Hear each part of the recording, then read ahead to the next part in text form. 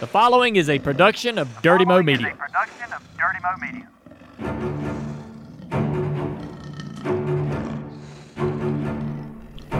Son, what I'm going to say to you might strike you kind of odd.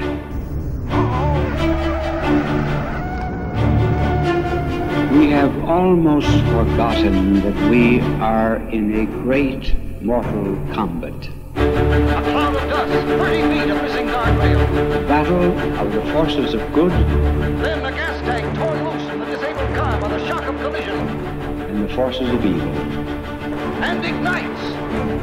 With a twinkle in his eye, he looked at me and scratched his head, and this was his reply. Son, what I'm going to say to you might strike you kind of odd. But he's getting out. He's all right. But this monstrous event is on the way. This is his hour. This monstrous event is on the way. These jalopy jockeys are in for a jarring, jolting time, and they know it, and we know it. So hold on tight.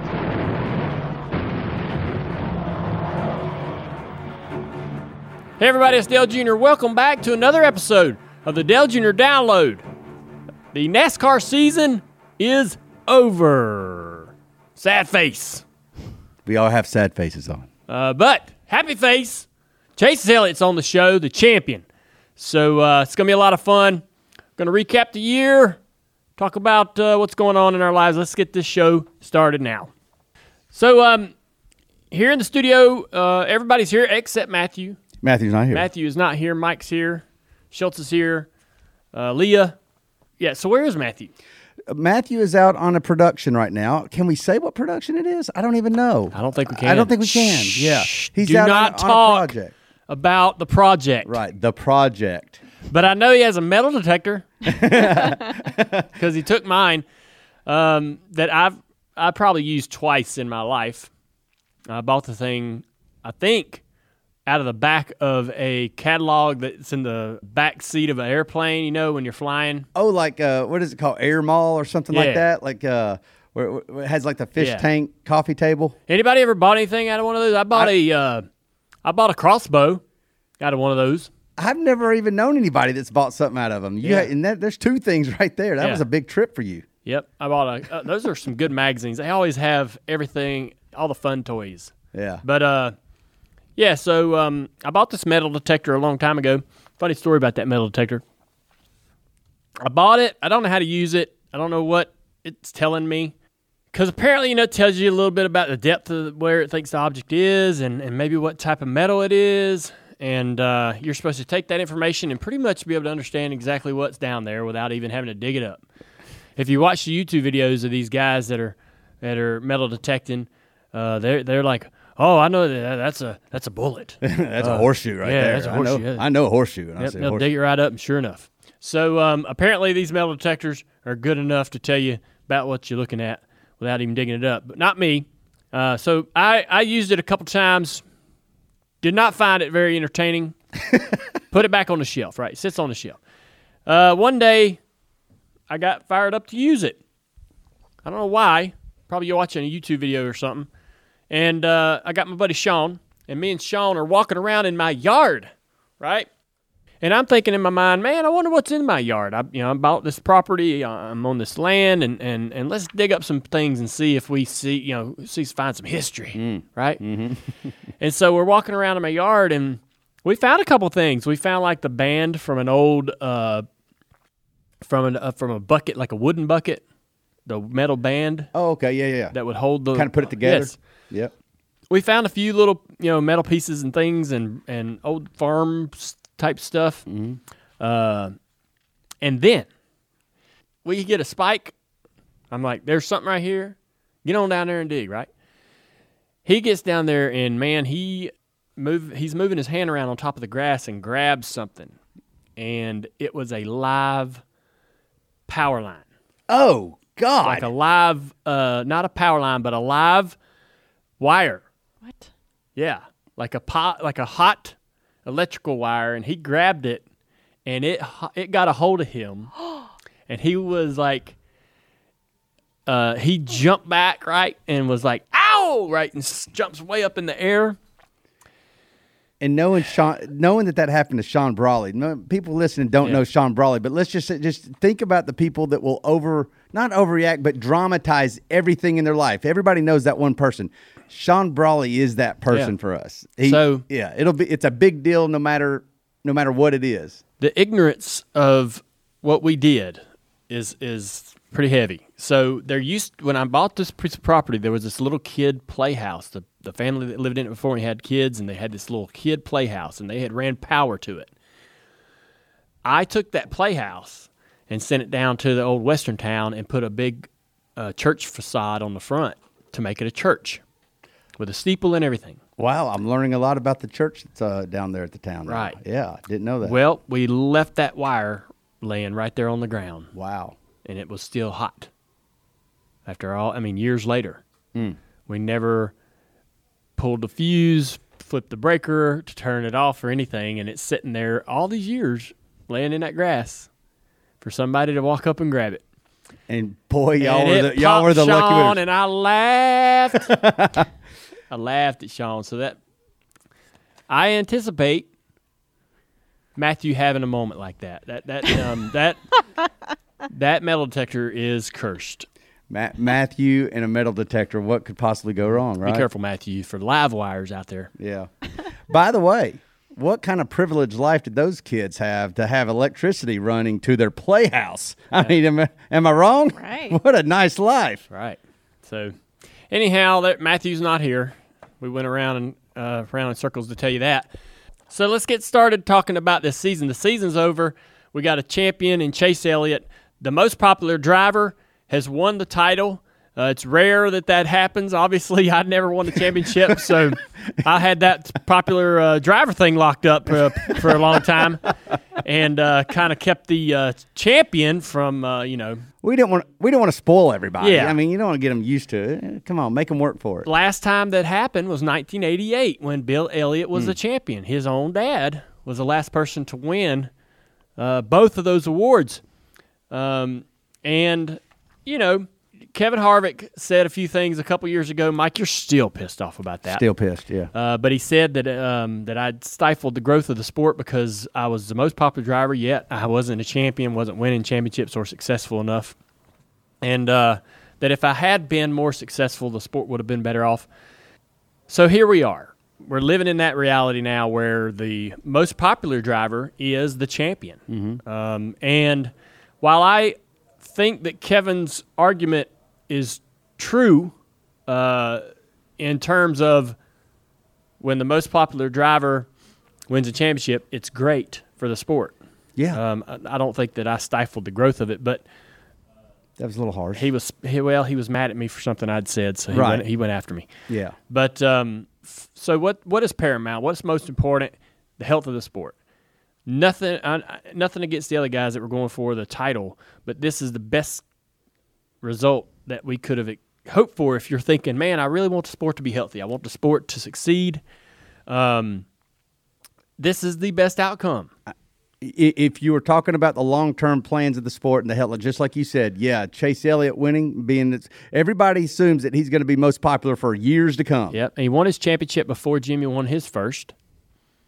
Is that right? Mm-hmm. Look at there. Yeah. What could we be looking at? Yeah. So we could be. I'm thinking, this is a guy that could win 4 or 5. I dare say 7. I mean, I don't know that anybody can ever go, man, this is a guy that can win 7. We don't ever think anybody's ever going to do that again. Someone will. I don't know that you could predict that guy. He's going to need a lot of breaks to fall his way. But he could win 4. I would say 4 would be the number that I would feel comfortable throwing out there for Chase, and that's a lot of championships. Yeah, not that we want to apply the pressure to you right now, Hoss. But 4 championships is what we expect at least. Well, go ahead. He's certainly capable of that, having won this first one so soon. So that's a very popular championship. And let's talk about the other guys. I thought that I had picked Logano to win the title. I thought that he had the mental toughness. I feel like that when you get down to that final race, everybody brings their good stuff. Everybody's going to be fast, and they were. Look, I mean, they're all four running in the top. They're all four claimed the top four positions throughout most of the whole race, right? Yeah. Nobody else was up there battling amongst them. It's amazing how that It happens. is amazing. Let's talk about that in a second. But I thought Joey was going to win it, and once they get to that final race and they're all running together in the top four positions, I feel like the last straw or the last bit of weakness that a driver might have is the mental side of it, right? And can they when this is when the pressure is really on, trying to, when you get in the car, you psych yourself out. Do you psych yourself up? Are you already beaten before the race begins? And we had never seen Chase in this situation, so we couldn't really evaluate him. Well, we've seen him in Xfinity Series and do Sure. Yeah, but this is a whole nother beast, right? Yeah. So he passed the test, obviously, by flying colors. But I couldn't evaluate Chase and understand exactly just how mentally tough he was to be able to handle the toughest, probably most difficult thing mentally that he had ever had to face in a race car. Well, I thought Joey had it. Brad's going to stand in there and take the hits. Brad's going to put up a good account of himself, but I think I personally feel like that Brad overanalyzes a lot of situations and makes more problems for himself than it makes things probably harder than they have to be. And but he also ran really good and could have easily won a championship. Had a few issues on pit road. Yeah, pit crews was his biggest downfall there. They had some issues there. And Denny Hamlin, I think I was open to the idea that Denny was going to come in there and be the Denny that we'd seen all year. But he was the Denny that we've been seeing in the last couple of months. And it didn't materialize for him. They didn't have the speed in the car. The balance, he talked about it. He said, the balance might not have been perfect, but I just felt like we didn't have just the speed. We just didn't have the car to compete with them. And as a company, by the way, he was talking about Joe Gibbs Racing. He was thinking about like where his teammates ran versus him. None of it looked good. And that's that's frustrating that this is a sport where things ebb and flow, and teams, if you watch, man, teams move to the top, then other teams come and claim that position, and throughout the year, you like, oh, this team's dominating, they're the favorites, and then they'll sink and someone rises. And look back at the beginning of the year when the season started, the Chevrolets had everybody surprised. They brought this new car. They were very fast. They were almost winning every race. Chase Elliott, Alex Bowman, all those guys were doing really good things, having great years. And then they sort of fell off the map. Right midway through the year, it's like they put all their tricks on the table or on the shelf, or the rest of the series got better. Then the 11, the 4, Harvick, they go on a tear. They win a bunch of races. All this happened in the same season. You forget about it. It feels like 5 seasons all crammed into one, doesn't it? Yeah. I mean, Chase was really fast and almost won Darlington when we came back. Right. Then they kind of disappeared. But, man, they figured it back out. Like when it comes time to show back up and when you're in elimination mode and you got to win, they pulled all the tricks off the shelf and put them back on the car, right? I would have loved to have seen what Chase Elliott's odds were when the playoffs started. When you had the full gamut of it. Nobody really would probably pick Chase to win that. Remember when we had Chad Knaus on here, and he was telling us how they had all this stuff scienced out and all these little pieces, and they would use they would use one trick till NASCAR wrote a rule around it. And then they would have 10 more tricks on the shelf, and they would put that next trick out there until NASCAR could write a rule around it. And then they're like, well, we got 8 more tricks, buddy. Yeah. We keep them coming. Blew my mind that he said that. Yeah, and some teams have that shelf full of tricks, and well, this is worth 1/10. This is worth 2/10. This is going to help us in front downforce. This is going to help us in rear downforce. Mostly all the teams have some of those things on the shelf. Some teams do not. Maybe by the end of the year, the Gibbs guys, their shelf was empty. They'd used all their tricks. But it was almost as if, and this is probably not true, but it's almost as if the 9 team, unintentionally or intentionally, built a shelf full of tricks, hot tips, setup stuff, whatever you want to call it, throughout the first half of the year and said, you know what, let's put all that back. For the playoffs. Let's not get it taken away. Maybe after he won his first race, for sure. When he was in the play, when Yeah. you lock yourself in, don't go empty the chamber right there. Yeah, it's such a hard thing to do. When you do get yourself sort of locked in to the playoffs and you know your fate of going, you know your positive fate of going into the championship, the playoffs or battle for the championship, your team or your crew chief, or most often, they do kind of dial it back, get a little more conservative, less aggressive on getting through tech and some of the things that they some of the holes in the rule book, right? But anyhow, when it came time to go to the shelf for Chase Elliott at Martinsville and this past weekend at Phoenix, Right. They didn't even pass. They threw all that stuff on the race car. Right. It Right. sent him to the back, too. Yeah. I mean, like One of those things One did. of them did. Yeah. The one they wanted NASCAR to see. I know. That is another. That's true. So I've always felt like that when we would go to Daytona or Talladega, right? I mean, with Tony Jr. and those guys, we had the body, for example, is just one part of it. Then you got the chassis and things you do with the rear suspension, and there's so many things that are just borderline, right? That if NASCAR really looked at, they might go, you know what? It ain't illegal, but we don't like it. Right. So that happens. we're going to take it from you, and you just put something normal in there, whether it's a screw jack or bolt or something with a trailing arm they don't like. But then, they obviously look at the body, and it's out there for everyone to see, and they might go, you know what, that C-post, grind on that, sand on that, or so what we would typically, what I always liked to do was to make something super glaring, like in your face, Right. that I was okay with them taking away.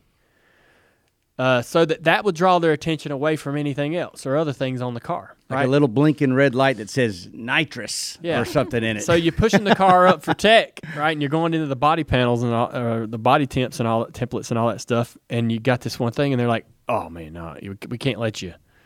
We can't let you get have this. You gotta." They're talking to you like, "Work with us here. Kind of. You can't have this. This is obviously very aggressive what you've done here to this splitter or this front fender or whatever."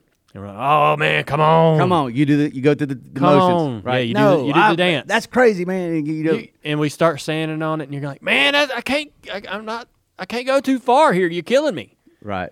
And they're like, nope, we don't like it. And you just keep hollering and hooting over this one little area, and they're never looking anywhere else on the car. Some Jedi mind tricks going on Yeah. in the NASCAR tech line. And you were willing to give that away or give it up or give it back to them from the get-go when you loaded the car in the trailer. It's so fun, I think, what the sort of chess match is amongst the engineers and the crew chiefs, that it's all going on in preparing the car and and getting the car through tech, and then and getting the car onto the starting grid with all the bells and whistles that they want. There's a lot more to it than what you just when the driver fires it up and runs the laps and wins the race. So your theory then is that being the fact that Chase won 3 of the last 5 races, is that what he? I mean, he won obviously Martinsville and Phoenix. What he won Charlotte, right? That they held their good stuff, to the playoffs, and boy, and not did it that not it's illegal. I'm not saying that. Right. No, we're not saying that anything on their quote a car. wise man, I'm not directly calling you a cheater. No. This is another. What I think they're not even shelving some of that stuff. It ain't even NASCAR or the officials that they're worried about. Oh, really? It's the rest of the garage. Oh, right. Okay, Right? I get it. When I would go into the competition meetings at Hendrick Motorsports, my favorite part of the meeting was at the end. This is post-race, getting together on a Tuesday or something. My favorite part of the meeting was being able to see what, if any, pictures we had of the competition. Mm-hmm. As they push their cars through tech or their cars are going out on the racetrack, there's photographers everywhere taking pictures for everybody. And if we got a question or a concern about maybe something somebody's doing, a photographer may take extra pictures of that particular area of the car. And we, can get these high-def pictures and go home and just look. You can stare at it all you want. Obviously, in real time, in reality, you can't walk up to the car in the garage, your competitor, and just look at it, right? For 15 minutes. Certainly not cryptically, right? Right. Yeah. And so my favorite part of these meetings was when there might be some great photos to look at. And I don't know what I'm looking at, but I'm sitting there at that table with all those crew chiefs and engineers waiting on them to tell me what I'm looking at. Like, what do y'all see? I just see a picture of a car. And it's just, what do y'all, what's so... And they're like, well, look at this. They got the wrong color wheelbase. I mean, are y'all seeing what I'm seeing? Yeah. It's the side skirt's not painted. That's what it is. And they're like, well, look at how they got this little trip lip right here. I'm like, holy smokes. I would have never noticed that. You guys, that's y'all. They're so smart, right? Yeah. And so the garage is sort of like trying to, smoke screen itself. And, yeah, you're not really worried about NASCAR taking away something as much as you are just your opponents figuring it out. And what happens when they figure it out, Mike, first is, I want to say this, is not only do they copy you, they see, oh, that's cool, I add that to my car.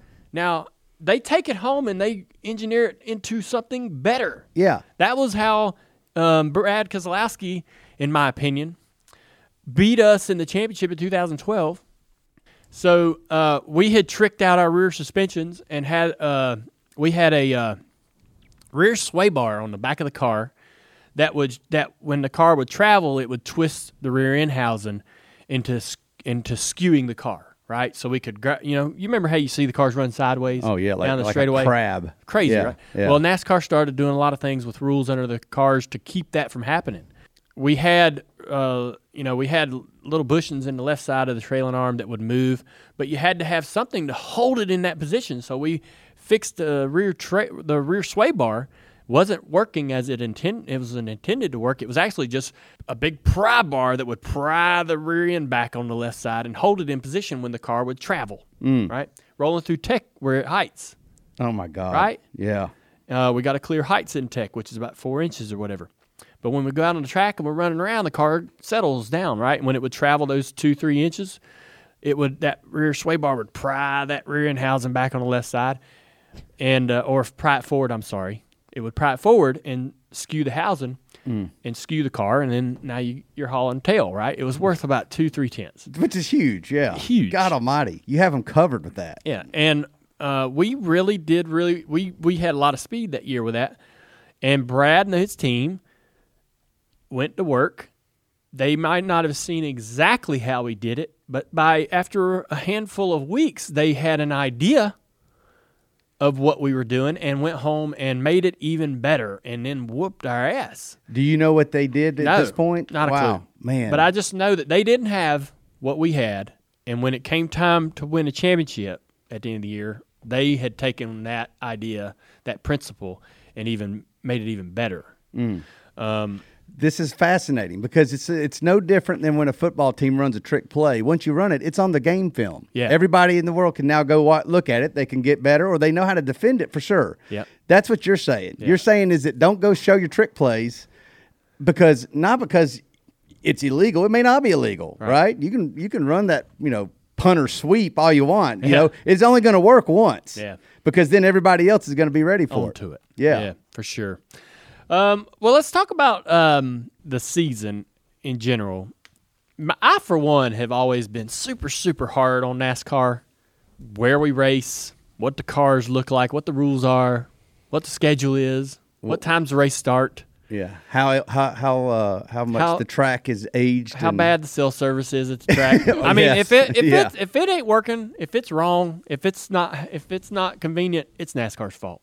That's really like. I'm joking, but no, you're not. You're actually being very honest. Super strict, right? Super hard on them. But, and I'm not gonna. Steve Phelps is a great guy, good leader, right?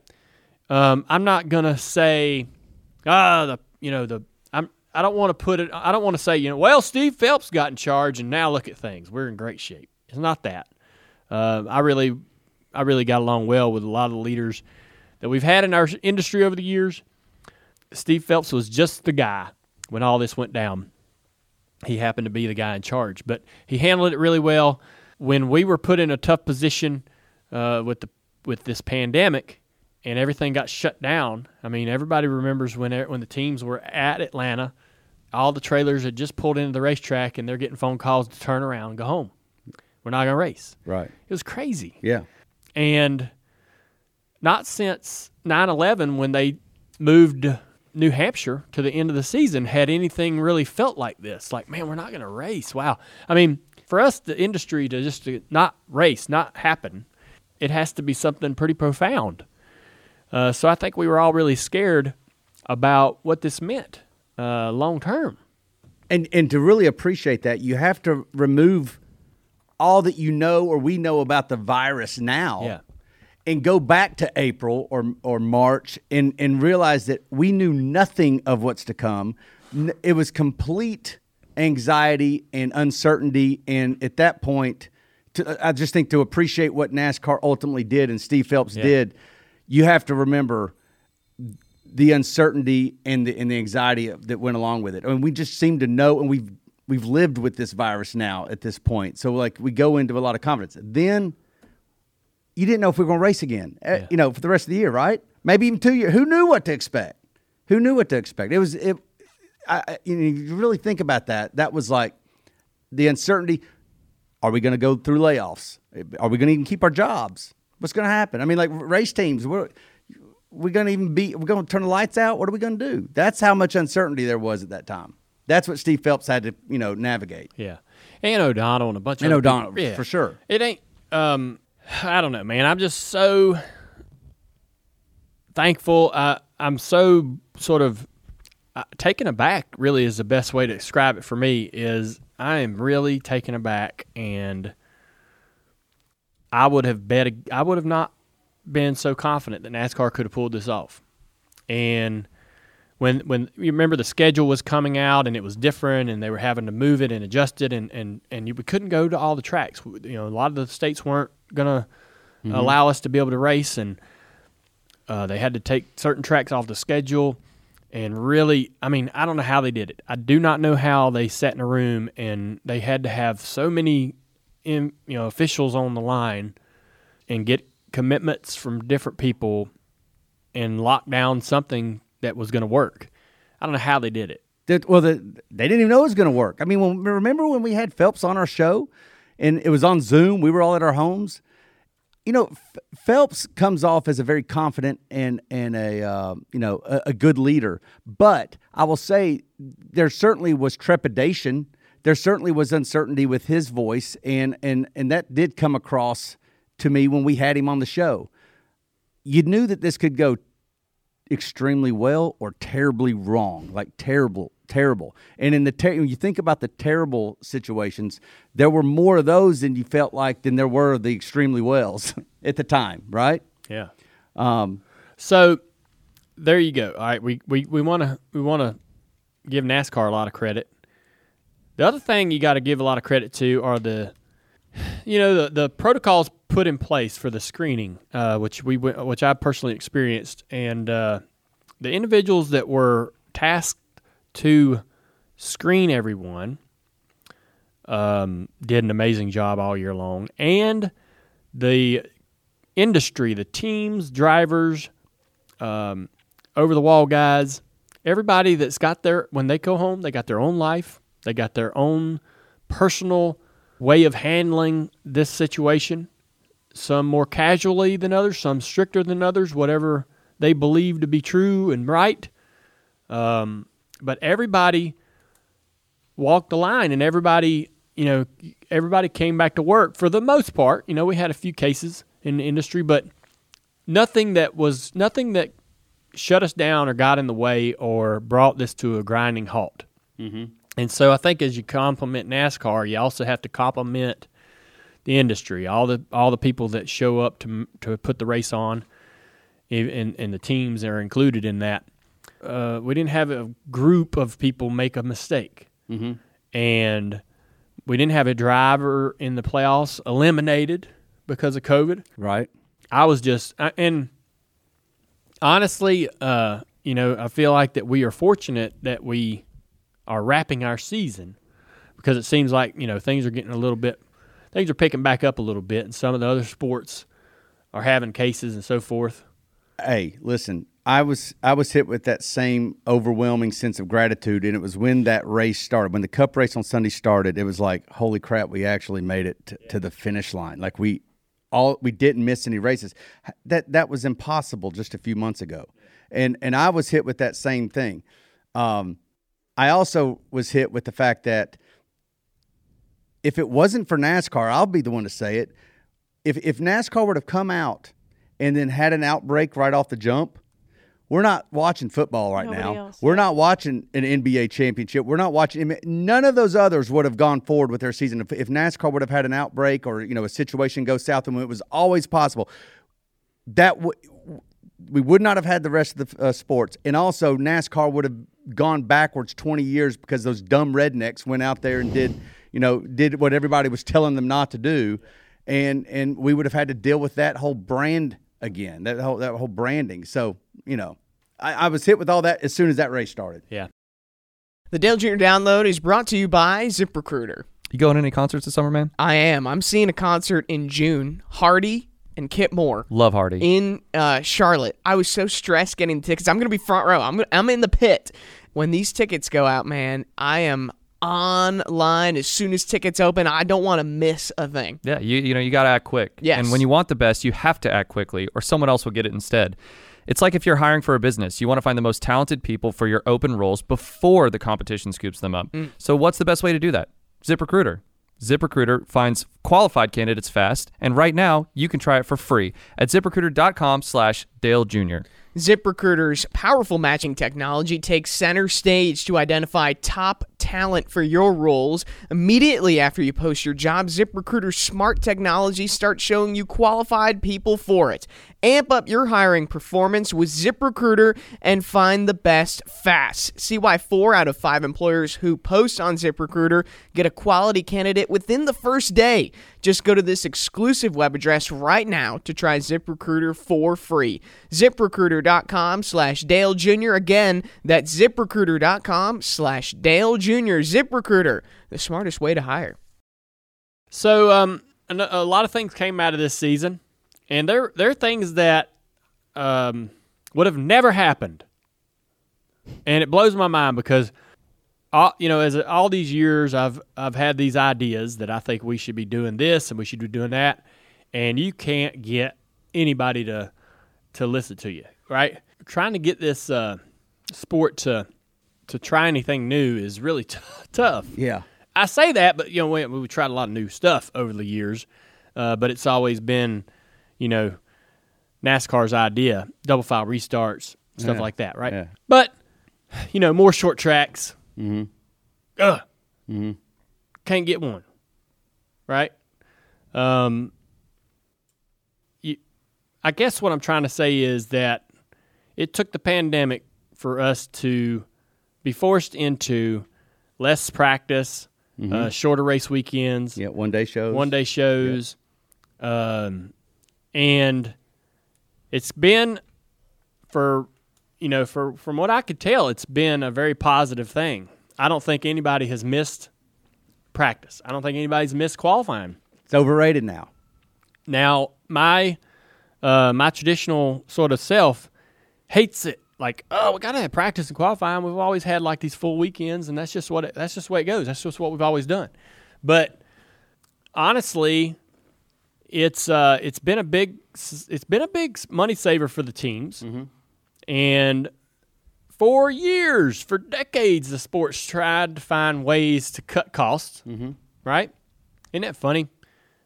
Just can't find a way. No, yeah. We're already at the bottom. This is running as tight a ship as we can run. That's it, yeah. Yeah, can't go any lower. Pandemic comes in and says, watch this. Yeah, right. Hold my beer. And now we're, we've cut a lot of costs.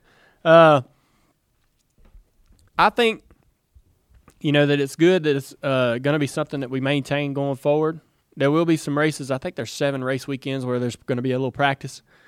But and I don't see that kind of growing as the years go by. It's just that we got so many new tracks on the schedule next year, and some things where practice is a necessity. But let me give you one more silver lining. Sure. That the pandemic gave us.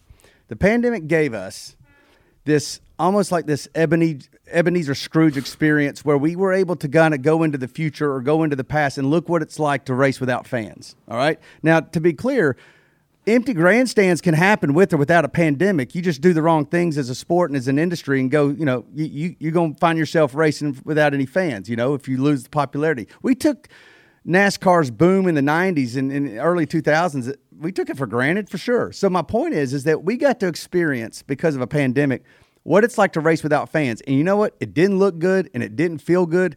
And my hope is that because of this, whenever we do come out of this pandemic, is that the drivers, especially since we got so many new young drivers, they have a new appreciation for what it means to have those grandstands full and have the support of the fan base. Because NASCAR prides itself on the accessibility to the drivers, right? This is what NASCAR sort of boasts. But I got to be honest, when I'd go to those NHRA events, I was like, they got us covered in accessibility. Not even close. And when even IndyCar, when we would have people go to the Indy 500 and cover, they're like, these drivers, way more accessible to the media than some of the Cups. We got into a rut. We started developing some bad habits because NASCAR was very successful. But then, you got these young drivers in that think, hey, I made it to Cup. Where's my motorhome? Where's my jet? I've got all this earned. No, you got to work every day for fans. You got to earn the support. And I hope that the feeling of having to race without an empty grandstands, now whenever we come out of this, we were able to get, 20,000, 30,000 fans in there. And man, it felt so good just to have them there, right? Get back to having full grandstands. I think that it's a changed experience. Like I said, the Ebenezer Scrooge experience. I think hopefully as an industry, we've had a master reset in our thinking, maybe recalibration on our appreciation for the fan base. Yeah. Right? Oh yeah. The drivers having to get out of the car after a win, right, to nobody, right, is a rude awakening, and they. They missed it. You would hear them talk about it. They're like, man, that's weird. I don't like it. I don't care if it's 10 people up there cheering. I prefer that. Mm-hmm. Just give me somebody that's happy about what just happened. So I think, that's a good point, Mike. And NASCAR posted a tribute video to the fans yesterday that kind of told that whole story. And it was like the first race without fans. And I think it was Harvick that got out of the car. And he's like, this is weird. And then you got a few people back and they get out of the car, you can hear just a little bit of cheering, and it just made it such a huge difference. So we're excited. Hopefully it's going to be a long time before Daytona, and a lot can happen, but hopefully by the time we get back to next year, things are continuing to improve, and the opportunity for fans to come to the racetrack is there. And they feel comfortable enough to come, Right. We can give them a great experience, a safe experience. So I was talking, I was thinking the other day, I was like, I used to get done with the season and I couldn't wait for it to be done because I had all this, man, finally got some time to myself. Going to have a weekend off with my buddies. I'm going to get drunk. And I'm going to do this and do that. And I got this and that. And I'm going to do that. And somebody would be like, 99 days to Daytona. Oh, and I'm like, no. Yeah. Don't start that now. Yeah. No. Right. Now let's wait till January to start counting. Right. 98 days to Daytona. 97 days. I'm like, I don't know how many days it is. Whatever it is, though, your point's well made. It's like, crazy. Your last day of school, you're like, 90 days till school starts back up. Like, who does that? Nobody. Yeah. Well, now I get it. Yeah. I can't wait for the Daytona 500. You had me a little concerned. I didn't know what to make of your social media activity this weekend. I'm looking at one picture where you've got the hotel room and you have the song, "Hello, Darkness, my old friend," and I'm like, "Did we need to check on homeboy over there? Like, what's going on with him?" And then he's like, now he's feeling remorse for the season being over. I'm like, who is that guy, right? But I got the second one. I was a little worried about you with the hotel room thing, but my buddy Tim Duggar, musician in Nashville, when he takes a flight to commercial flight somewhere, he takes a picture of the Nashville airport, the floor and the carpet. And it's famous. the same. Yeah. And so, That's funny. With that song. Yeah. Because that walk to his terminal is a very depressing experience, I guess. Hey, I want to ask you guys. I was mimicking him. So if you remove the obvious pandemic and all that, the NASCAR thing, give me a memorable moment from the season that, like, when you look back on 2020. I'm even going to say remove Chase Elliott from winning a championship because that's also obvious. What are other things, or maybe what is the other thing that you'll think about on 2020 that it represented, that it had something happen? And it feels like you got to go back 5 years because it feels like a 5-year season all crammed into one because, Newman getting hurt at Daytona feels like an eternity ago. Yeah, doesn't feel That's like what I was going to say. That was this year. Yeah, that's what I was going to say. Newman's wreck and then getting out of the hospital, 2 days later? Right. That feels like it was a lifetime ago. Yes. Right. Sure does. That was one, I think, for me, Bubba Wallace's Talladega weekend, or, the industry's Talladega weekend sticks out to me. I will always remember this year. And then you kind of hit on a couple other things that are probably just smaller scale, but still, like, we had an incredible rookie class. You had Cole Custer winning his first race. Tyler Reddick kind of established his footing. I thought that there were some really kind of cool little moments within the year that 2020 did give us. Yeah. Yeah, we had fans write in Chase's middle finger. Oh, yeah. Chase's middle finger. Chase's middle finger. That one stuck out to me. And then that's when I knew he was going to be a champion. And then Graham Hill, the iRacing tribute to the flagman on our first race back. Oh, Remember perfect. at Barn? Yep. Mm-hmm. That was a good one. And then another iRacing one was just racing at North Wilkesboro. Yeah, forget about that. Like, holy crap, right. The Pro Series, like when we had the break. Yeah. iRacing brings the drivers, everybody collaborated on this great experience where we brought sort of esports and sim racing to the surface. And my gosh, what caught lightning in a bottle for iRacing. So that was exciting. All this happened in the same year. Right. You even ran an IndyCar race. Who saw that coming? Yeah. Just did y'all have any other moments, or is that Drew Owen said the Xfinity race in the pouring rain was the best race of the year. Roval. The Roval. Yeah. John said, I think it's a tie between Harrison Burt winning Texas and Sheldon Creed in Phoenix. 2 amazing finishes. Hey. Okay, but that just reminded me of things I wanted to ask him as well. Like, do we want to even bring up the Xfinity Series race at the? I have it in Ash Jr. If you want to save it for. We'll save it. Yeah. That reminds me of Noah right hook and Harrison at Kentucky. That was funny. Yeah, that was funny. That was funny. Yeah, it was hilarious. I was entertained. Yeah. I love Harrison, and me and Jeff are great friends. But man, and when I see that, I think, gosh, if just a few inches this way, and it had been such a great shot. Not that I want him to hit Harrison, but when's the last time somebody landed a really, really clean shot on somebody? Right, it's been a while. Hey, put that out there. We asked that and asked Junior. We'll probably get a good answer because he kind of just basically put him in a big old headlock. Yeah. You know what it might have been? Not that there's any video of this, but it might have been Denny Hamlin and Bubba Wallace, which is a coincidence, is it not? Because what else did 2020 give us? Yeah. The unlikely pairing of Bubba and Denny and Michael Jordan. Wow. Yeah. Yeah, that was the other little piece of news this year. Yeah. Lisa, the Hall of Fame announcement. You got that was that. Do you remember that? Yeah, I don't remember that. Was that this year? That was. Come on to the Hall of Fame. Good grief. Thank you, Lisa. Man. We I think obviously Jimmy retiring was a big deal.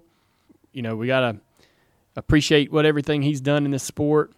I don't feel like that we really appreciated Jimmy as much as we should have while he was racing, while he was winning. He was part of the Hendrick crowd, the polished, tucked-in shirts, buttoned-up collars. Starchy.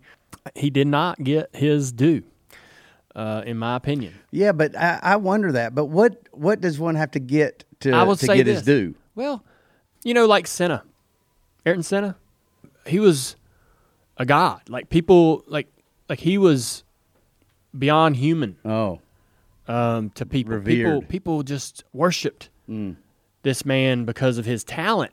He was. They worshipped him because he was, beyond human when he was in the car and just amazing things. Right. Same thing with Schumacher, Dad and Petty. I mean, how did people feel about them two? Right. Right. The King. They named Richard Petty the King. Right. Like. That's not just a nickname you just toss around. Well, the nickname is maybe important in the legacy conversation because, you had the King and you had the Intimidator, but Jimmy never got strapped with a kick-ass name. Yeah. Did he? He didn't get his due. That's interesting. Yeah. And I feel I don't feel sad for Jimmy. I just feel I guess a little disappointed that we didn't sort of enjoy that while it was here because I feel like the further removed we will be from Jimmy's career, the more we're going to miss him and the more we're going to go, dang, man, that was, we didn't know what we had. Well, Chad Knaus made that point pretty clear last week when he was talking about, Jimmy, we need a 10th, or Jimmy, we need 2 tenths, and he's never seen anything like it where he could go get it. He'd go get it. Nothing's changed on the car. He'd go get it. I mean, who can do that? Yeah. Before Jimmy won 5 championships in a row, Cale Yarborough had won 3 titles in a row in the late 70s. Most everybody in the industry, regardless of the format, whether you were running under the original championship format or the new chase, playoffs, elimination, all those things, nobody ever even considered to think that somebody might tie or break that 3-in-a-row record by Cale Yarborough. Not only did Jimmy tie it, Jimmy would go on to win 5 championships in a row. And that just happened a decade ago. Can you what do you give Chase Elliott in odds to go win 5 straight? Yeah, small, yeah. That's what Jimmy did. It's amazing. It doesn't register. I know you guys are understanding it, but it doesn't register with people how unreal that is. Well, yeah, it's impossible to know the enormity of the mountain if you haven't climbed it yourself or you haven't experienced something like that. That's what it's so hard to relate to what that type of accomplishment even is. And the rules changed year to year on how to get to the title, how they added up the numbers, how you won the championship. Jimmy won it under multiple formats. Mm-hmm. And, so I think he could take even more pride in that. No matter how they stacked the pins at the end of the alley, he knocked them all down year after year and did something that none of us, again, not only did he do the 5 in a row, but he tied Dad and Richard Petty to win 7. That was another thing that everybody thought was completely safe. Right. No one was ever going to join Dad and Rich. Those were 2 guys that were going to be on that mountain by themselves forever. Mm-hmm. And Jimmy went and did it. And so the fact that he is squeaky clean, not an ounce of controversy, not one mistake, not one off-track incident, no arrests or DUIs or ignorance. Yeah. Not one piece of film or audio of him being disrespectful to the media, to a fan. There's nothing. He had the audacity to be a good person. Go think. Also almost an impossibility when you think of today's climate and. And Jeff Burton or somebody was on the broadcast said, or I think it might have been Letard, I don't know, but they're like the same guy that I met the first time I ever met him when he came into this sport before he ever was driving an Xfinity Series is the same guy that I know today. He's the exact same guy.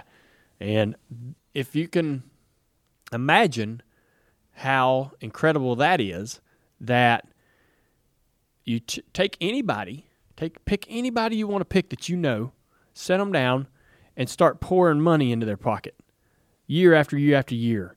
Start stacking all these awesome trophies around them, all the attention, all the access that a celebrity or a professional athlete would have. Start giving that to them, and see it change that person. it will change that person. Absolutely, it will change. I mean, listen, it happens to the best of them. How did it not happen to Jimmy? I don't know. Yeah. He had the audacity to be a great person. I mean, something about that. Yeah. Now, did you guys, I wonder if history will look back at this past weekend at Phoenix and look at it as the way we do sort of Atlanta 1992, where there was the kind of changing of the guard. Oh, yeah. You know, only time will tell because, you know, again, we don't want to go pin pressure on Chase and How say. about the, not to interrupt you, Mike. No, yeah, that was the point. But how eerie is it that it's so similar to, you know, Richard Petty? Obviously, Jeff Gordon wasn't winning his first championship, but it was his first race in the Cup Series, and Richard Petty's last. In 1992 at Atlanta, right? Yeah. Also, I mean, the same Major League Baseball team and the same. Yep, Lakers and the Dodgers. Lakers and the Dodgers won the title. That was 88, actually. That was the correlation there. Yeah, the Dodgers and the Lakers won the title the same year that Bill won the championship. Oh, is that right? Wow. I didn't even realize that. There's some weird. It's interesting. That is. The other thing, too, was the Xfinity Series, the Truck Series, and the Cup Series drivers all won the same race. So it might have been the Daytona Road Course race. So Shelton Creed. Oh, yes. The Daytona right. Road Course winners also won the championship. Whoa. Cindric, Creed, Chase. Creed. By the way, Creed's Oh, dude. race at the end of that daggum thing on Friday night was ridiculous. I was screaming at the TV. I mean, look, yeah. Do y'all believe? Like, I never used to believe in weird stuff like that, numerals and astrology, or I think there's just so much going on now. It's harder for me to chalk it up to just luck or You think there's something to it? I don't know. Think it's something in the universe aligned. Something in the stars. Something in the stars. See, yeah, I don't know. I never believed in any of that stuff, but I'm starting to wonder, like, because there's a lot of anomalies and just too many occurrences. Well, I put it this way: whether these crew chiefs and engineers believe it or not, if there was testing still allowed, they'd all be preparing their Daytona Road Course car now. Put a lot more emphasis in that baby. Yeah, I mean, that's something right there. I wonder, does anybody know what car Chase ran? Was that the same car that he's been winning all these races with? No, it said brand new. It was brand new, huh? Penske cars brought the same car. Chase and Denny both brought new cars on Sunday. There you go. Wow. NASCAR history and heritage come alive at the NASCAR Hall of Fame. Celebrate my fellow inductees Donnie Allison, Jimmy Johnson, and Chad Knaus with their class of 2024 artifacts enshrined in the Hall of Honor. Don't miss the Ford Performance Showcase. It's a new Inside NASCAR exhibit that showcases the Ford Mustang's next-gen car through its design and innovation. The latest edition of Glory Road explores over 75 years of racing history with its cool 33-degree banking and 19 cars on display. On Mondays and Fridays, there's guided tours that take you behind the scenes with incredible stories and access to a NASCAR Hall of Fame insider. Or you can explore the hall at your own pace with the new mobile hub. It's a digital experience. Get behind the wheel of a realistic iRacing simulator. Or you can learn how fast-paced pit stops work with the Pit Crew Challenge. From the legends who shaped the sport to the new heroes earning a spot in the record books, the NASCAR Hall of Fame delivers an unforgettable experience. Book your visit to the hall today at NASCARHall.com. The champ is here, Chase Elliott. Unbelievable. He's going to join our show. I think this is his first media obligation this week. Let's get him on here. I'ma put in work like a champion. Even at my worst, I'm a champion. Aiming for the best like a champion. I will never stop like a champion. Let the world know that I'm a champion. I'ma put in work like a champion. Even when I'm down, I'm a champion. I will never stop like a champion. Like a champion. There he is. Doing. Listen to him. He don't sound too good. No, he does. He's not running on a full set of cylinders here, boys. Look at him. I do not feel well. What's wrong? What happened to you? I am hung over. Man, what did Chase Elliott drink last night? What's he still drinking? Well, this is water, buddy. We are we have transitioned to the good stuff. What's your drink? Lord, man, I drank entirely too much beer last night. Yeah, for sure. Is that your drink, beer? I don't know. I feel like I kind of go in waves, but that's what it was last night. What was the brand? Michelob Ultra. Oh, Michelob Ultra. My buddies drink that. Man, I'm a big fan of that, but I feel like it was one of those days where it was going to last for a long time. So I feel like beer is the best way to stretch out that time period. What time did you start? Man, we probably started at 5 or so. Yeah. Who was anybody with you that I know? Man, just your buddy. buddy. I mean, well, actually, it started as everybody, the team, and everybody was down here. Really? Yeah, that's pretty cool. They got to come down and we did a little parade thing in town. I saw you driving the car around. Yeah. So cool. Yeah, it was really neat. I mean, it was wild. I mean, I don't know. The photos of that are pretty cool. So, man, I'm gonna tell you, when your dad was racing and winning, one of the coolest things about your father was the relationship that he has with his community and how the community supported him. You know, a lot of drivers are from a hometown, and a lot of drivers we say, "Oh, he's the pride of this," or he's the son of this town. But your dad's support from that community, man, was the real deal. And now that's sort of transitioned and it's similar for you, your appreciation for where you're from, we've talked about it on the show and you've talked about it a lot. And I think they return that same appreciation. And when you win, it's like the whole town wins with you. And you got to feel that yesterday, I suppose, when you were driving around and doing that parade and so forth. So how does that feel, man, to get that community behind you? I mean, I really don't feel like you could ask for much more from my end. Honestly, it's something, and I've said it, I said it last night. I'm not sure that there's another driver currently that would have that to come home to. I just don't know that's out there for anybody else. So I'm grateful for that. And, last night, just kind of tells you about the community. I mean, obviously coming off an election and things and a lot of separation in the world. Right. But, as I was driving through town, everybody was just excited for one thing. And that was really cool. Yeah. Speaking of that community, I don't know if you remember this, Chase, but Dale sort of crapped on it last time. I did not crap on it. Yeah, he did. Oh, Mike. And you know what? They don't forget very easily true. Because on social media, no, that is true. We were catching a little hard time this week. Chase goes and wins him a championship, and Dawsonville Pool Hall went right at us. When are you coming down? The whole 30 I totally want to come down there. That's not coming at us. They invited us. They invited you down? That's what it sounded like. Well, I have a feeling that, although some of them might have been mad at you, I think you could probably fix it if you really wanted to. I totally want to fix it. If anybody's ever mad at me, that's like my first reaction is to try to fix it. We're just going to say we know you because now there's nothing you can do wrong in that town. We're just going to be like Chase said. So I don't know. Don't use my name. They might lock you up quicker. Yeah, right. Yeah, right. I don't believe that. So this is what's interesting, and I'm impressed that you are here even on time because this is the first media obligation he has for today, and it's a long day, as you can imagine. This is what replaces New York. We're number one. Nice. I mean, there's a man at this table that the first interview of his long day, very rarely did we get to it on time, and here you are. But what time did you wake up today? Are we talking minutes ago? Oh, you could almost dumb it down to seconds. I mean, it hadn't been long, brother. I can assure you that. Man. You kept telling everybody, are you kidding me? Are you kidding me? Yeah.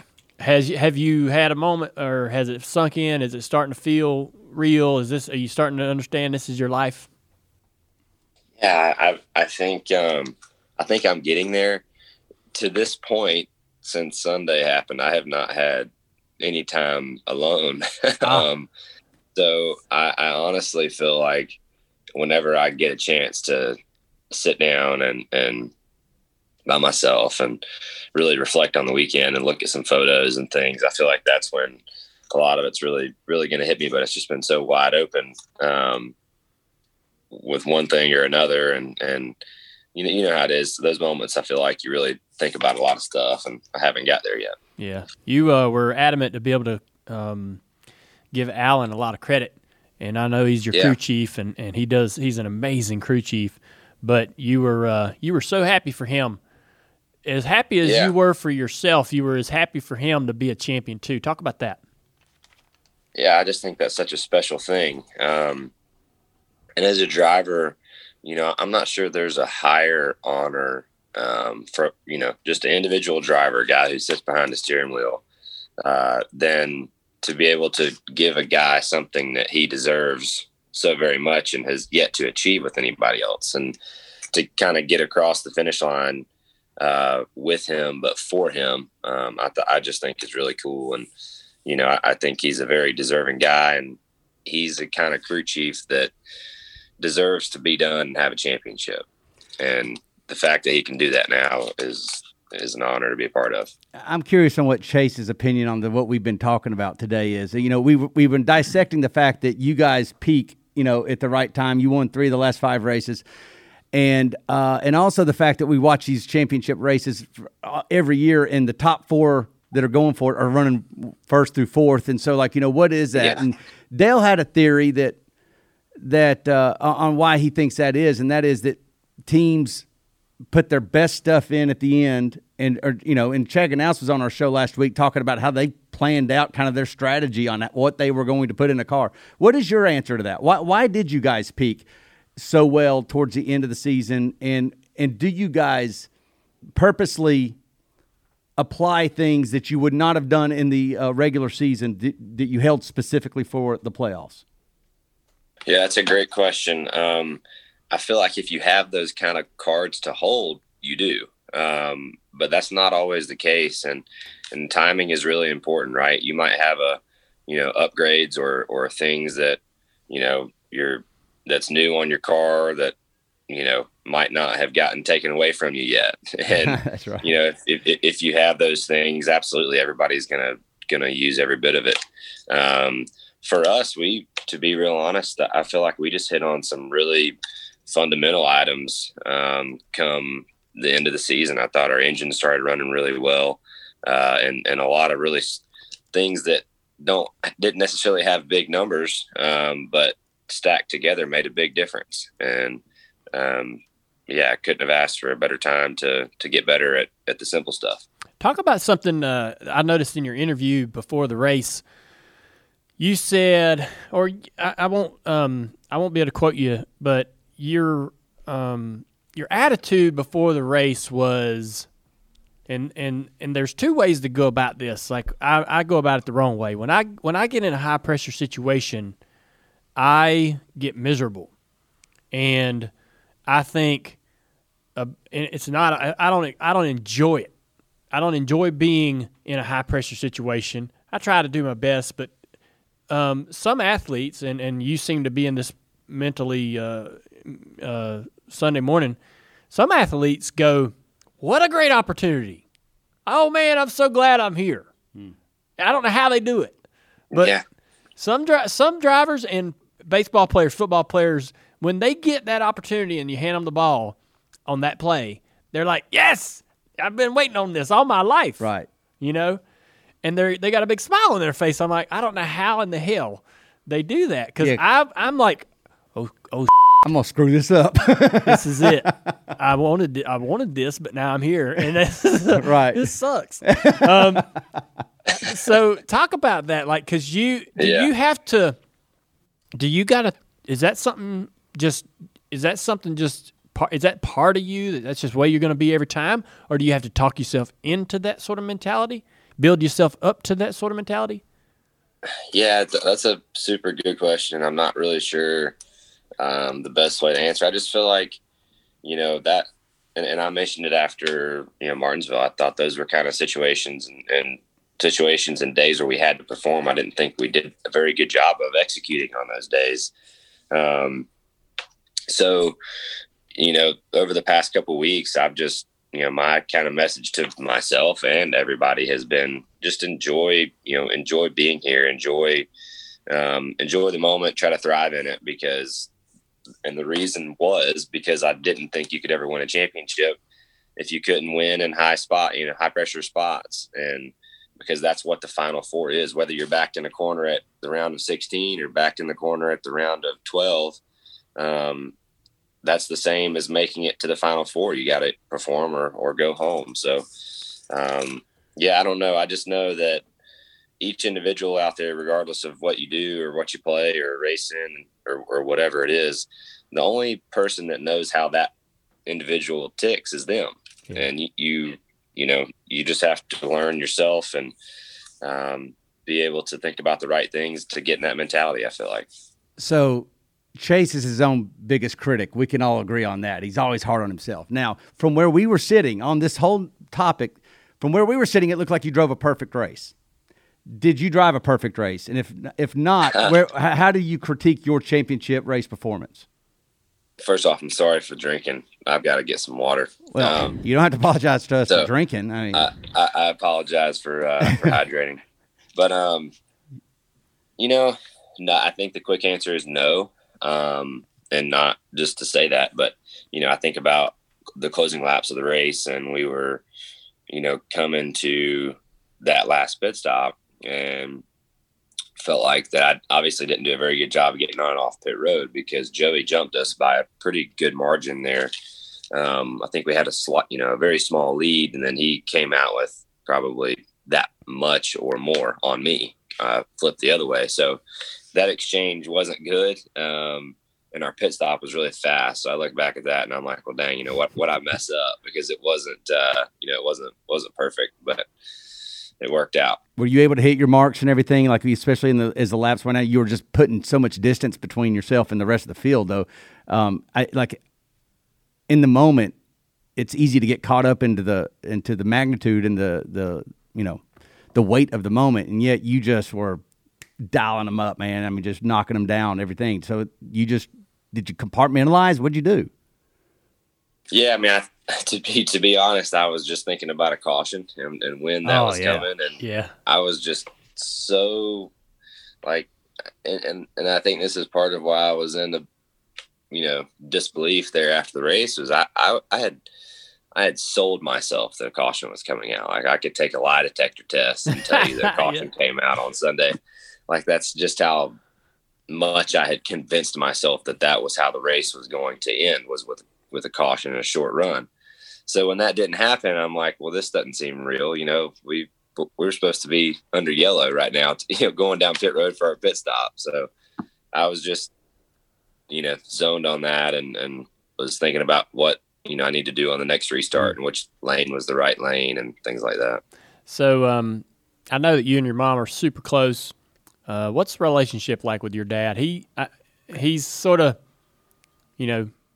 quiet, doesn't really show his emotions, but we saw how happy he was at the end of the race. But what's the conversation been like, I guess, with him? Maybe the conversations we haven't seen since you've gotten that trophy. Yeah, that's about as excited as I've ever seen him.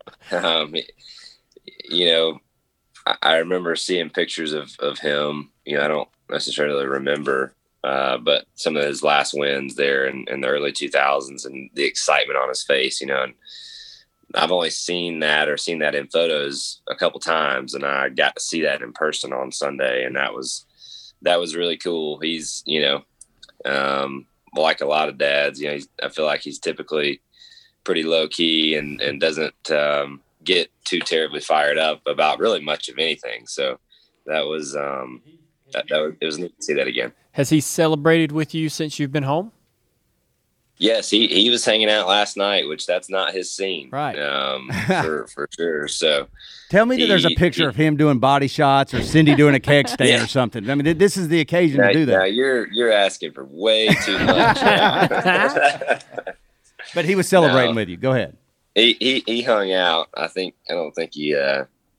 don't think he drank anything, but he was hanging out. Wonder what he sounded like today, though. I mean, he's probably we need to do a voice chat. He's probably, if he's anything like my dad, who's up at 4 o'clock in the morning working. Right. No, that's probably accurate. Yeah, probably accurate. So what's the rest of the week look like for you? Do you even know what your schedule is? Not really. Morgan was texting me and calling me up until about 5 minutes before we started this thing because I wasn't awake. So I haven't had a chance. I just got a link to join the Dale Jr. download and happy to be here. Yeah, buddy. Well, man, have fun. Obviously you're going to do a lot of media, but if I could just for a second tell you, you did something that I was never able to do, and that's be the most popular driver and win the championship. The last time that's happened was in 1988 when your dad won the championship as the most popular driver. And taking nothing away from the other three guys that were trying to win that championship, this was an incredible outcome for our sport. Everybody really likes you. You're one of the good guys. You handle things the right way. You do a great job representing our sport, representing yourself in your interviews on TV. It will be a popular championship for a long time. Have fun with it. Everybody wants you to enjoy it, so take all the time you want. Have a great off season, and we look forward to seeing you soon. We'll be celebrating you however they want to celebrate this championship this year, whatever that banquet looks like. We'll be there, and thanks for giving us some time this morning. No, I really appreciate it, and that means a lot. Those are nice words, and I appreciate that. It is an honor, and it's something that, I'm certainly not going to take for granted. I mean, it's a dream, I mean, what else could you ask for? So, grateful, and I appreciate it. All right, man. Well, Chase Elliott on the Dale Jr. Download. The champion. The champ. I will never stop like a champion. Like a champion. Picture this. It's blazing hot outside and you need to head to work. You get into your car and turn on the AC to get the cold air pumping as soon as possible, but it doesn't work. Instead, blowing hot air out of your vents and directly into your face. No, your car doesn't hate you. This issue is commonly caused by low refrigerant due to leaks in the air conditioning system, and there's an easy all-in-one solution that will restore your cold air in no time. There's no need to go to the shop and pay lots of money when you can save time and money recharging yourself with AC Pro Recharge Kits. AC Pro Recharge Kits make restoring cold air easy for even those with zero DIY experience. And the AC Pro app offers clear, vehicle-specific instructions to help you get the job done in less than 10 minutes. So pick up an AC Pro Recharge Kit at any store selling auto products and confidently restore your car's cold air yourself today. Be a pro with AC Pro.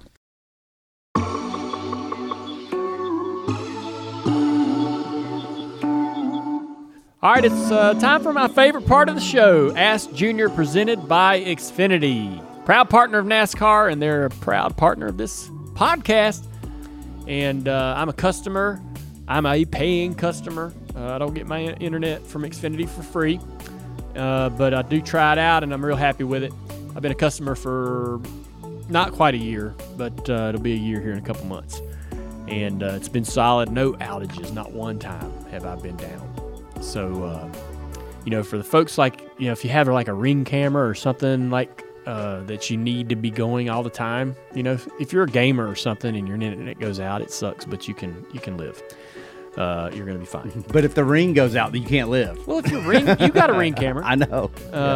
So, that's like a 24-hour, 24/7 kind of thing that needs to be working all the time. So you need that. I gotta be honest with you. Anytime an internet would go out, it's an inconvenience. It is. So I just want to know. I just want you to know that I've not had any outages. Anyways. And that's it for Ask Junior. Thanks, everybody. Yeah. Cindy will love that. But so it's time to hear your questions. You guys sent some questions in to Xfinity Racing on Twitter and in the chat here. So let's get to it. Our first question coming from Eric. What, if anything, could Noah Gragson have done different in the final laps to help his teammate Justin Allgaier win the championship? I was surprised that they pitted for tires. When Justin stayed out, you'd think that teammates would stay out and be a buffer. It's funny interaction. So I'm in the booth with Jeff Burton. He's doing the TV show. He's over here in his suit and his tie. I'm a few feet away, just like this, wearing a headset, listening to them and watching the race. Next to Burton is the other booth through a piece of glass. Steve Letarte, Rick Allen. Race is happening. This is all playing out in front of us. I want, the teammates to stay out. Well, they come down pit road. I'm like, well, surely they're just taking 2 tires, so they'll come out in between Justin and the 22. No, they took 4 tires. They come out behind the 22. So now, and as soon as that happened, Letarte is hollering at me through the glass. What are they doing? What are they doing? Hey, you need to tell your guys. And I swear in that moment, I could have grabbed Steve and shook him. Because, I'm living it. I'm frustrated. Right. You didn't need his help. I didn't need him to be like telling me what I needed to be doing. I'm like, Steve, we had a talk after that. Oh, man. Yeah, Tell us about that. I was just like, man, it made me mad. Like, in that moment, you don't need people over your shoulder going, y'all should have done Plus, X, Y, Z. He's on the broadcast. The race isn't over. Yeah. So I was like, I'm mad at this, that, and you two. So, but all that being said, Noah ended up being up there in I thought in the way at least a little bit, right? He's trying to win the race, almost did. Yeah.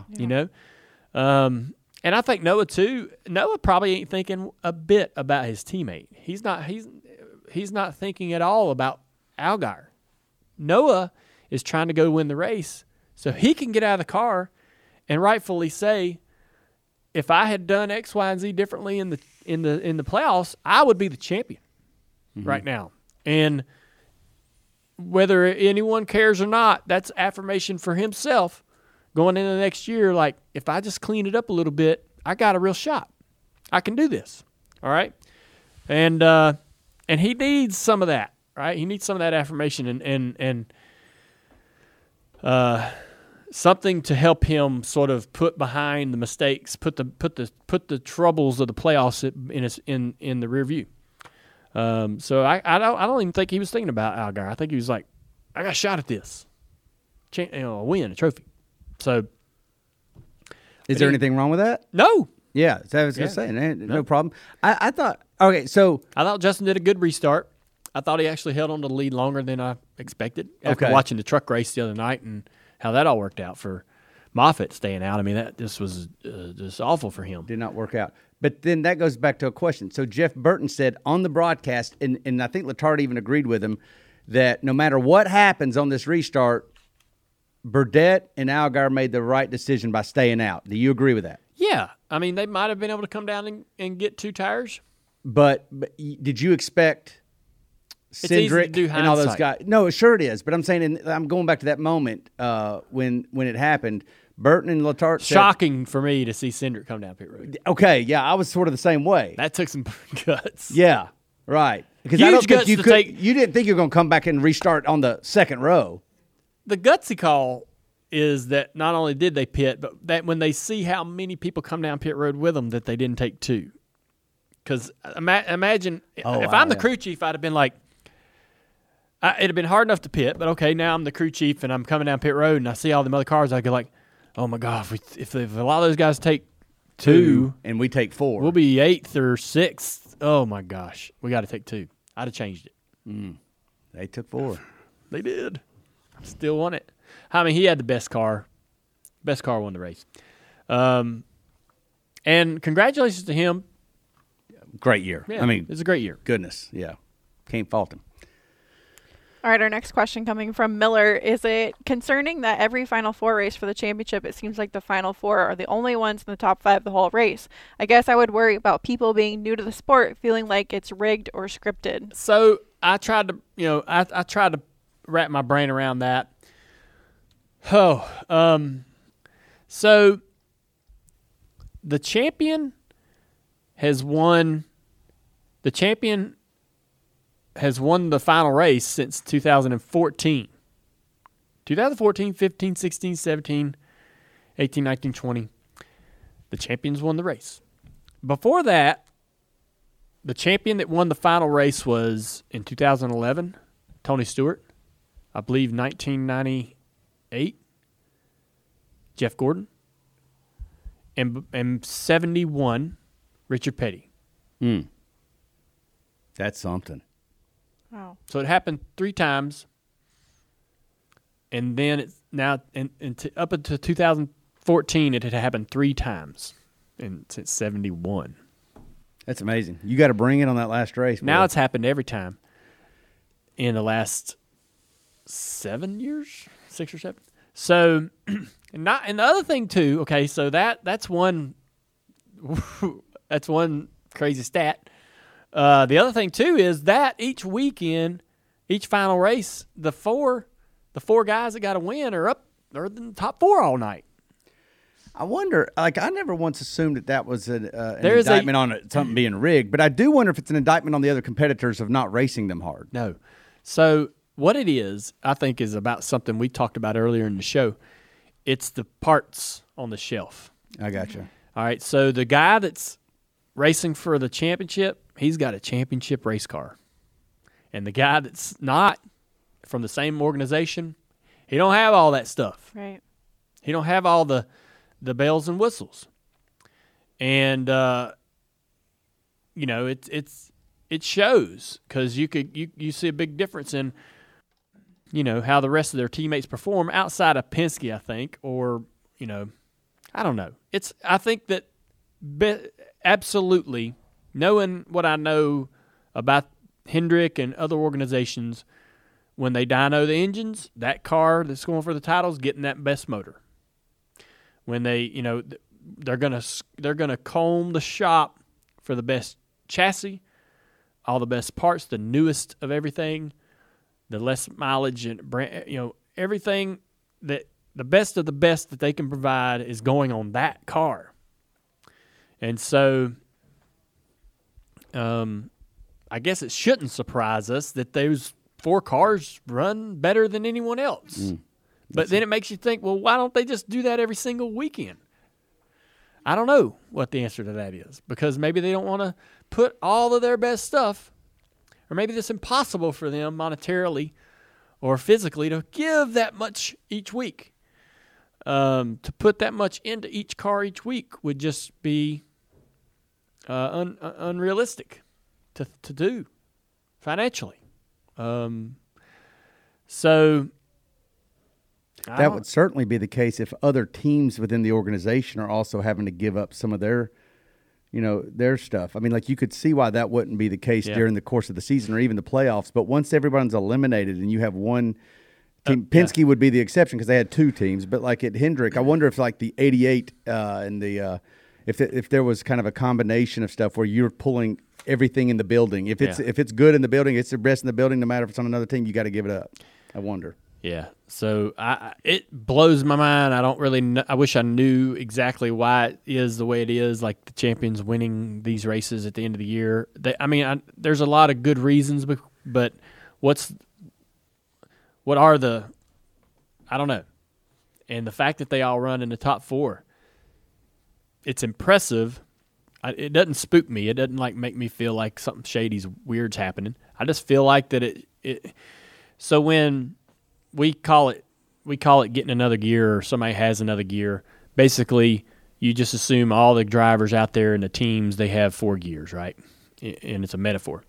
And when somebody does something really outstanding, well, he found another gear. He dug in there and got and dug deeper and found more speed. Chad Canal said it last week. He could ask Jimmy to find a 10th, and Jimmy would find it. Every single time he asked him to get more, when Jimmy thought he was doing it all, he could find more. And I feel like that part of it is these teams buckle down and they try to do more, and they find and it results in more. Mm-hmm. It results in them finding that they're even better than they thought they were, and they get another gear. They dig in deep and get results. Our next question coming from Tyler Gibbs. With Chase and Jimmy running the Rolex 24, what's the most difficult part of that race? The hardest part, I think, is just trying to rest trying to sleep and not it. You say you got to run your stint, and then you're not going to get in the car for 4 or 6 hours. Going to somewhere quiet where you can sleep for a little bit is impossible. You're wired. You get out of the car, you got a crazy adrenaline rush running through your whole body. And if you ever race a race in the Cup Series or run any kind of race on a Saturday night short track, when you get done, you can't go home and go right to sleep. You got to let that adrenaline kind of fade out before you can shut down. And so I think that's the hardest part. You get out of the car and they're like, "Hey, go take a nap," and you're like, "Are you kidding me? I can't even think about sleeping right now." And then what happens is you might be able to get through the night,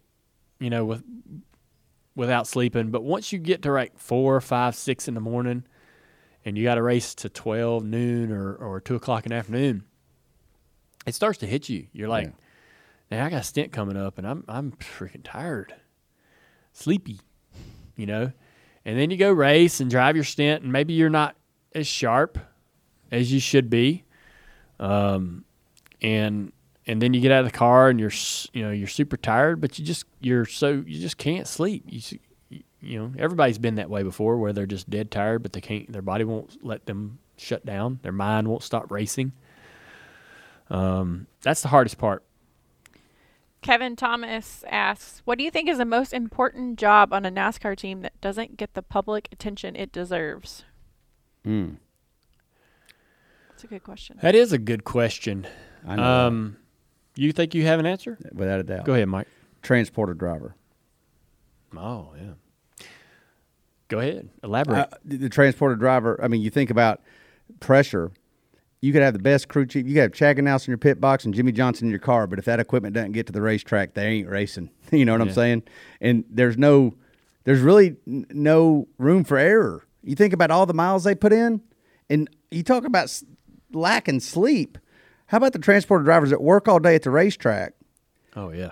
All day from the garage open, probably cooking, probably running pit box, running stuff back and forth, then having to drive. I know that sometimes they run with backup drivers, but still, that right there is a job that it takes special people to be able to do it and do it well. Because you could get anybody in the truck, they go wad your stuff up on Highway 77, then a lot of good that did.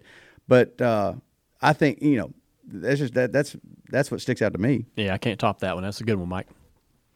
All right, guys, that's all we got for today. We got a few more shows before we wrap up the year, and me and Mike are even talking about doing a few more things throughout the off season to keep you guys happy with content and show you what's going on while we prepare for the next year. We got a good one next week. We don't need to tell them who it is, but next week we got a good one. Yeah, we got one. We got a guest next week that I am super excited about. Big time, top 10 guest. Yes, and it's probably going to be 2 parts. So we'll have two shows out of that one guest, and I'm looking forward to that. It's going to be a popular show for sure. So we're excited to continue our season, even though the NASCAR season's over. We're not done here at the Dale Jr. Download. We'll see you guys next time, and have a great week. I think most who listen to the show will agree this segment is just not long enough. It goes by too fast, Mike. Just like Xfinity Internet, it's that fast. Yeah, Xfinity X5. That keeps me connected with great speed. I'm a customer, so I know all about it. There's no better way to stay up to speed with NASCAR and Dirty Mo Media than Xfinity X5. And you got another way. There is all that at Xfinity Racing on Twitter.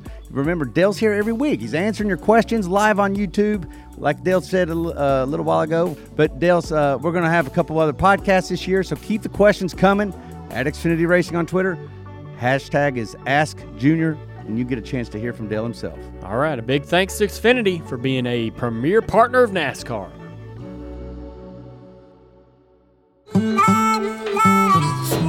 Last call. All right, everybody, last call. That was a great show. Chase was awesome. Yeah. I think I got to ask him some great questions there that I was really curious about. He answered the questions even though he's tired and really wants to sleep. Yeah. Yeah. But boy, so thank you. His day is just getting started. Our Ask Junior was great. A good open segment from you, Mike. No, you, Just Dale. a solid show all the way around, and we got more shows coming. So next week, big guests. Real excited about it. Stay tuned. Lost Speedways.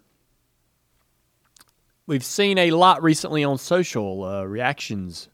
Oh, yeah. Because they've been airing on NBC Sports Network. And the best reaction that I've seen was from Kenny Wallace, who said that he and Schrader were watching the Asheville episode, and they started cracking up at Roy Lee Jones's flying tackle. Oh, yeah? Yeah, Jack Ingram. You just see Schrader and Kenny Wallace sitting there in a watching Lost motorhome Speedways. at a dirt race while they were waiting for it to be run. That's They like were the watching Lost Speedways. ultimate racing moment. Oh, yeah.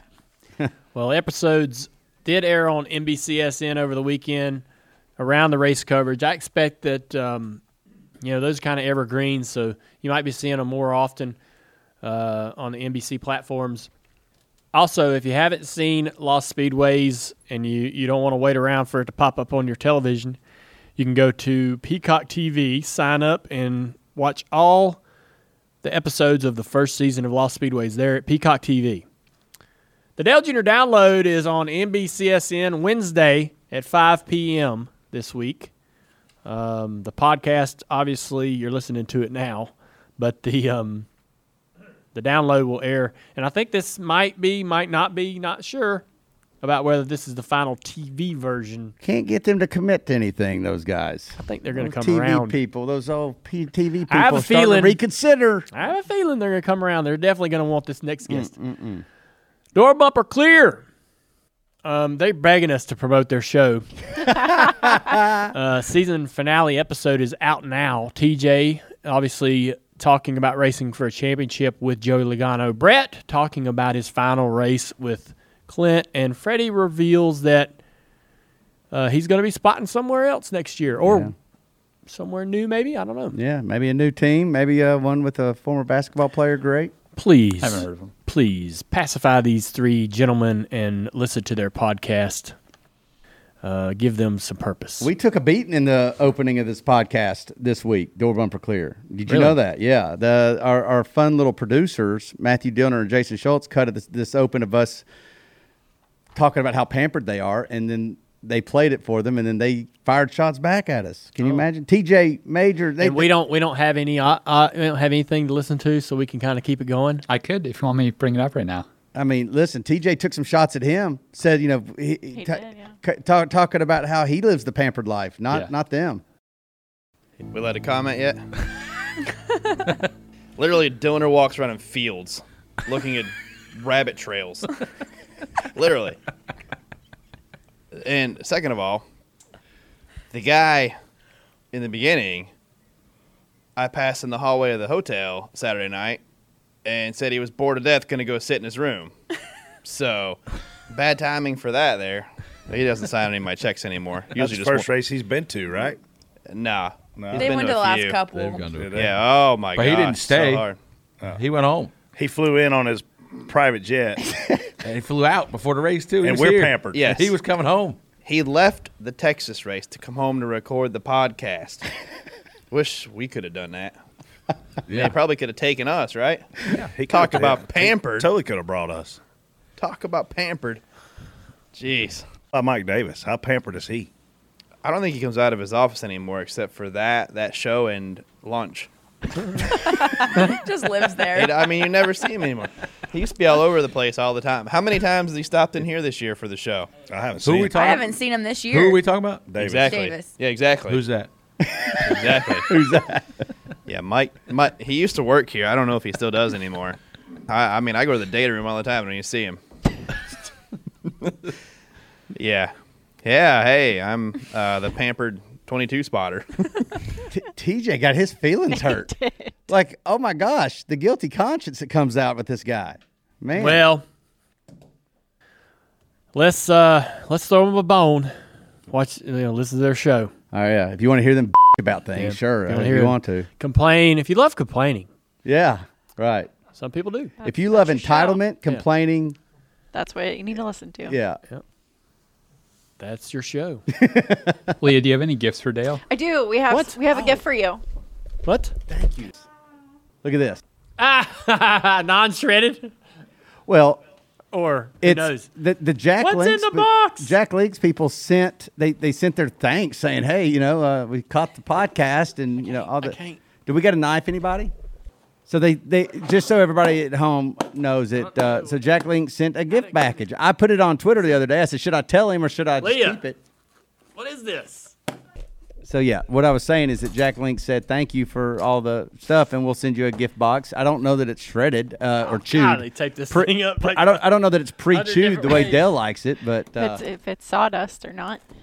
And again, we get this question a lot. They're like, well, Jack Links is obviously ad buying on your show. They're not. Free pub. Guys, thanks for supporting our brand. Enjoy and feed your wild side. Oh, that must be the tagline. That is. Yeah. Dude, there's everything in here. Well, let's see. Oh. Well, turn it around. Yeah, turn the box around towards the camera. No. God almighty. He's like, this is all mine. All right. Oh my goodness! Look at all that. Look at all the beef sticks. I like the beef sticks. Look at it. Whoa, that thing is packed Now full. listen, if you don't mind me saying, that's the way beef jerky ought to be right there. It ain't. Absolutely. The shredded thing, that's beef jerky. Yep. Don't go mess up a good thing. No. That, what is it? I don't even know what that is. What is this? Little cheese, little jerky. Oh. Little pretzel stick. I want to tell you something. When I posted that video on my Twitter feed, and I said, hey, look what just arrived. Should I tell him? That video got like 40,000 views and got more engagement. People were all about that thing. And it also got a response from Amy that said, please no. And Amy said, please don't. She's like, don't bring that home. You're feeling it, aren't you? Yeah. You're just in the moment. This is Christmas morning for you. The majority of this for you guys. Hey, Jack Links, from this point forward, you pay for whatever we give you on this show. All right? That's the deal. This is it. This Jack is it. Links. Yeah, you got to pay for whatever publicity we give you. Remember, Going through a stocking. Yeah, he's like, y'all, I'm going to leave most of this here. We'll see where he ends up coming at, what he's going to take with him. Extra hot. Ooh. Good for you. Just gonna get up and walk away now. He's done. He gone. All right. They gone. That's Hear good. that? Yeah. Mike? Yeah. Oh, yeah. Oh, yes. That was a great moment. Hey, Brad. What'd you do? What'd you do with them Reese cups? They gone now. Dale Jr. Mike Watkins used to be his bus driver, and he had left a sleeve of Reese cups in the refrigerator. As Mike would do, he would leave some food. Dale Jr. was a bachelor. He didn't, whatever. It was a lot of Reese cups. Like they 12, left them. 12. In fact, 2 grown men had split this bag in the sleeve of them. There was like 12 of them. Mike goes in to get some of his Reese cups one morning at whatever track we were at, and he goes, hey, Brad Burrows, his backup driver, did you take them Reese cups? No. Well, they gone. And everybody looked over at the couch, and it's like Dale Jr.'s like, hey. Yeah. We know where those things went. You really shouldn't leave Reese cups unattended. No. That's not you smart. got what's coming Yeah, for you. Yeah. All right. Y'all good? Say goodbye. Goodbye, everybody.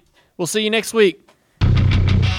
This bit of badassery was made by Dirty Mo Media. Dirty Mo.